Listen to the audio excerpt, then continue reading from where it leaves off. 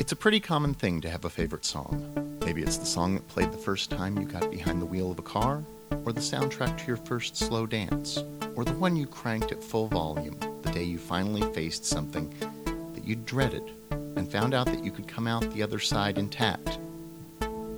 Maybe it's just something you heard once and really liked. For some songs, though, I feel like there's a moment that crystallizes everything good about the whole thing. It's as though if you were to trim away every other element, you could still get just as much enjoyment as if you sat through the entire production. Think about the first time you heard Roger Daltrey scream at the apex of Love Reign Over Me by The Who. Or Springsteen counting off just before the guitar break in Born to Run. What about when Susanna Hoff's voice drops a little and she says, "Come on, honey," in Manic Monday? For me, it's the guitar break in Paul McCartney's Band on the Run, just as the song moves out of its second part, as it prepares to move into the strummier final act. There's this gnarly guitar riff that signals a dramatic change in tempo and tone. It's like a mini song in itself, only lasting a few seconds, but it's often the only part of the song I want to hear. If I get in the car and Band on the Run comes on the radio, and that moment has already passed, I'm probably not interested in hearing the rest. I want that moment, that ascendant guitar riff, fuzzy and defiant, as if it was the moment a shovel was digging a tunnel to freedom and finally breaks through into the open expanse of possibility. That's what I want. That's what I want to hear and where I want to be. Welcome to Curated Content. Act 1. This is a story about breaking. It's not a story about anything being shattered or busted up. It's a story about breakdancing. More specifically, it's a story about trying to breakdance poorly, despite my best efforts. First, though, a little history about the breaks and the would-be breaker. I grew up in a town that at the time would have been considered an exoburb, just on the fringes of the Oklahoma City metropolitan area. True, we were only minutes away from a large Air Force base, but the community's rural ties were still on display when we arrived in 1983. We had a pasture across the street, for example. It had cattle, and it would catch fire annually, which led to some confusion as to which fire department would handle the situation. Was it the jurisdiction of the town, or was it out in the county, unincorporated? It would have stood to reason that my introduction to the world of personal expression through dance would have been something closer to that of my friends at school, many of whom were learning to two-step and could do it as though they'd done it from birth. No, the moves that called to me were less boot scootin' boogie and more boogie down Bronx. I couldn't tell you when I first discovered hip-hop or breakdancing, but I suspect it may have been through the magic of electric boogaloo. During my elementary years, I found myself hanging out with a cousin who was a little over a year, older than me. And much of that time included afternoons parked in front of a television set, taking advantage of the stack of VHS tapes her older brothers had rented. I don't remember everything we saw beyond The Goonies and The Never-Ending Story, but I do remember a copy of Breakin' 2 Electric Boogaloo prominently placed atop a stack next to their VCR. The funny thing is, I'm not sure if that's where I watched Breakin' 2. I do remember being excited by the name and watching for it in the TV guide. I remember seeing it and being wowed by the dancing up the walls sequence, in which one of the dancers pops, locks, and proceeds to breakdance his way along the wall, up the ceiling, back down the other side. I was fascinated with this style of dancing and with its soundtrack, rap. I was hungry for anything I could find that might grant me entrance into this mythical world of b-boys, if just for a moment. In central Oklahoma in the 1980s, this was all still a curiosity, and any sort of authentic artifact of it or its attending culture was difficult to come by. If I happened to stumble upon a Mantronix track, it was a rare and glorious thing indeed. I was much more likely to hear Dan Aykroyd and Tom Hanks knocking off Rockbox with a gimmicky song for their Dragnet film than I was to hear Run DMC doing the thing properly. I was grateful for the scraps. And so, it was a feast for my young brain when I discovered that the secrets to b-boy glory could be found in my school's library. In my elementary years, I practically lived in the media center. The rows of 3-shelf bookcases were there to be explored, and I was not about to miss out on some secret bit of knowledge that could be found there.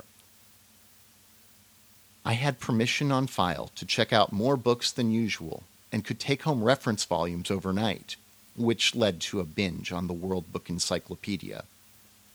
In hindsight, I shouldn't have been surprised that the media center would hold the key to Breakin', but I still remember feeling like I had discovered the warp zone in Super Mario Bros. For the first time. A book called Breakdancing, Mr. Fresh and the Supreme Rockers Show You How to Do It, that's with an exclamation point, seemed to call to me from the shelf. I remember holding the book close to my face on the bus ride home, immersed in Mr. Fresh's wisdom, absorbing it as if he was Mr. Miyagi in an Adidas tracksuit. He provided a wealth of background on the early days of Breakin', tracing it back to James Brown and the Goodfoot, and leading it up to the scene as it stood in 1984, the year of the book's publication. Oh, there were flubs here and there, I would learn later. He credited Chic as the Sheiks, for example, but he had a depth of knowledge that blew my little mind. I remember entering my parents' kitchen with a purpose that afternoon. The linoleum was patterned with a brick pattern, a trompe-l'oeil, intended to give the room a more rustic feel and a textured surface, but it was as good and slick a surface as I was going to find anywhere in the house. I cracked open the book once again, this time turning straight to the moves. I attempted something called the crazy legs. I tried to backspin. I tried to worm. I accomplished none of these things. And so, my dream of joining the Supreme Rockers died a lonesome death in my mother's kitchen. I got about a quarter of a spin. My worm was something like a belly flop. I still don't know what the crazy legs was supposed to look like. I would have other misadventures in hip-hop, like the time I tried to scratch on my little shelf stereo's turntable using the Rocky score. It was the only instrumental I could find. Or the way I tried to beatbox after seeing the Fat Boys in the movie Disorderlies. And I'd never really lose my appreciation for breakdancing, though I admired it more from afar now. Much like Mr. Miyagi taught Daniel LaRusso, there are some things you just can't get from a book. Act 2. Let's go back, way back. It's an autumn night in the late 1980s, and it's definitely a Friday. My family has gone to get pizza as an end-of-the-week treat, picking up our pies at Vito's Pizza in Midwest City, a place run by a friend of my dad's. My brother and I are on our best behavior, and for good reason. If it all plays out perfectly, we know that our next stop will be to pick out videos next door at Magic Movies. Today, it's iTunes and Amazon and Netflix and Hulu and any number of streaming options beamed directly into our homes. Prior to that, the blue and yellow Blockbuster sign was the signal for home entertainment. But in the beginning, at the dawn of the video era, the discerning viewer's options were a little more idiosyncratic. The mom-and-pop video rental store was, at one point, a staple. Within a 3-mile radius, Videos could be found at Magic Movies, at Pop and Go, at Paradise Video, even at the Brannon Mobley IGA Grocery, and each one seemed to be curated in their own unique way. My family tended to frequent Magic Movies and the grocery store more than others, simply out of geographic convenience. We were at the eastern part of the county, and these were the locations that were the closest, pure and simple. When Magic Movies opened a store in my town, just down the street from my house, that became our store of choice. The policy was this. There would be a newer release rented for the entire family to watch as we ate our pizza. Beyond this, my parents might rent something that they wanted to see, but either wasn't of interest or appropriate for my brother and me, depending on their whims. But if we had been well behaved, my brother and I would get to pick out an older movie to watch the next day. I couldn't tell you why we made the choices we did, but I'm pretty certain that the major factors were genre, the only one we ever agreed on completely was comedy, and often cover art. Some of our choices were dubious even then. There's no way I'd recommend anybody spend time with an Ernest movie beyond Ernest Goes to Camp, even back then. But there were some real gems in the mix, and we came back to our favorites often. Why we didn't just purchase copies of The Monster Squad or Weird Al Yankovic's magnum opus UHF, I'll never know. But we were more than happy to put those tapes on the rental counter again and again and again. Those days are long gone now. Even Blockbuster, the slayer of the mom and pop, has died its own inglorious death. We don't interact with the counter clerk, or hold it over our kids' head that if they're good, they'll get to pick out a video. It's hard to incentivize this when even elementary-aged kids know about Netflix. Magic Movies closed, and its shopping plaza location was subdivided to accommodate a consignment store and a donut shop. I'm a parent myself now, and I like treating my family to pizza on Friday nights when possible. There isn't a movie rental in our week, though, and it makes me a little sad that my kid won't have that same sense of discovery, and the exciting possibility that if she's been good, there will be that special trip to pick out something herself. I can offer her the movies we loved as kids, and she's enjoyed some of them. She liked UHF. But the sense of wonder is lacking when it's Dad making the suggestions. Make no mistake, we've got a breathtaking number of selections available at our fingertips, and there really is something incredible about that. But I can't help feeling like a little bit of the magic has escaped, and I don't know if it will ever come back. Act 3. There's a movie theater down the street from my neighborhood. There are 20 screens, an IMAX auditorium, and the seats are plush recliners in every room. There are tiers staggered in a stadium manner, giving audiences an unobstructed line of sight. There are concession stands in the main lobby and in each wing. It's a really nice place to see a movie, if a little pricey, and it's been my default for big releases since moving to Tulsa. There's also an art theater downtown. It's been lovingly restored and updated to provide an elegant film-going experience. There's a beautiful, stylish marquee out front, and the management carefully curates each month's screening schedule. Its clientele appreciates the attention to detail. That there has been so much thought put into this theater's resurrection. And they're loyal. They come back for small releases, historic films, film that is art. I love going to the movies, but I'll never recapture the experience of seeing a movie as a kid. And there's just no love for the sort of theater that I frequented as a child. When my parents deemed a new release worthy of full price for a family of 4, we would usually catch a screening at the Heritage Park 3, a theater located in Midwest City's Heritage Park Mall. There were 3 tiny screening rooms with rows of folding seats on a slight incline. And the 3 screens hosted alternating showings of the latest Hollywood hits. The carpet was a red, black, and gold pattern depicting the comedy and tragedy masks, as well as what appeared to be an Oscar statuette, though I can't say that we saw much Oscar bait in those rooms. Films were shown with glorious Dolby 2.0 stereo. It was a passport to another world. A little later on, a 5-screen theater opened across the street, though the amenities weren't much better.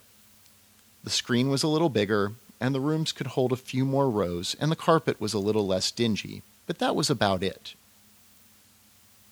More often than not, a night at the movies meant a visit to the Apollo Twin, a second-run theater down the road from the mall. The Apollo was a no-frills affair, but tickets cost a fraction of the Heritage screens, and it gave us a chance to catch movies that we might have missed the first time around. The last screening we caught at the Apollo was in the fall of 1989, when my dad took my brother and I to see Ghostbusters 2. That evening is etched into my brain for a number of reasons. I know we were incredibly excited to see a new Ghostbusters, especially after missing it the first time around that summer. And we'd listened to the soundtrack over and over again. We'd memorized Bobby Brown's hit single. We puzzled over where each song might fit into the actual story. A quick refresher for anyone who has forgotten. The third act of Ghostbusters 2 revolves around an evil river of slime overtaking New York City. The pink, viscous mass eventually creeps up and coats the Metropolitan Museum of Art, encasing it in this sickly pink-purple shell. As this sequence played out in front of us, I started to wiggle a little in my seat, and I felt a catch. I reached back, thinking that maybe the hip pocket of my jeans had gotten caught on a busted hinge in the seat, only to find something sticky and tenacious holding on to my butt. A used wad of bubble gum gave me a shock that night that would have made old William Castle proud. The enjoyment of the film gave way to the embarrassment of walking through the lobby and out to my dad's car with a napkin adhered to the seat of my pants. And I never again saw a movie at the Apollo Twin. Within months, it became a furniture store. And the furniture store became a firing range. And it never again screened films, although they kept the basic frame of the old Apollo sign out by the street for several years to come. If Apollo was the Greek god of light, it seemed that he had let the one behind those 2 projectors flicker long enough to burn into my memory, and not a second more. Curated Content is recorded in Tulsa, Oklahoma, in the shadow of the Golden Driller. Today's episode was written, produced, recorded, and edited by Michael Ross, whom you're listening to now. He also performed our interstitial music. Find new episodes of Curated Content every Monday at iTunes, Stitcher, and Google Play. If you like what you hear, rate and review us. Your feedback is valuable, and your ratings help others find us. Visit our website at modernsuburbanite.com/modsub, where you will find archived shows, show notes, and other information about projects. You can also choose to support Curated Content through our donor portal. Every little bit helps. Learn more at the website. Connect with Curated Content on Twitter, where we are @ContentShow, or reach us through email. Our address is curatedc@gmail.com. We'd love to hear from you, whether you're curious about sponsorship opportunities or just want to let us know what you think. Join us next time for more dives into half-remembered material and the unexpected threads running through our brains and coding. This concludes our visit to the mixed-up files deep in the memory banks. Be well and stay curious.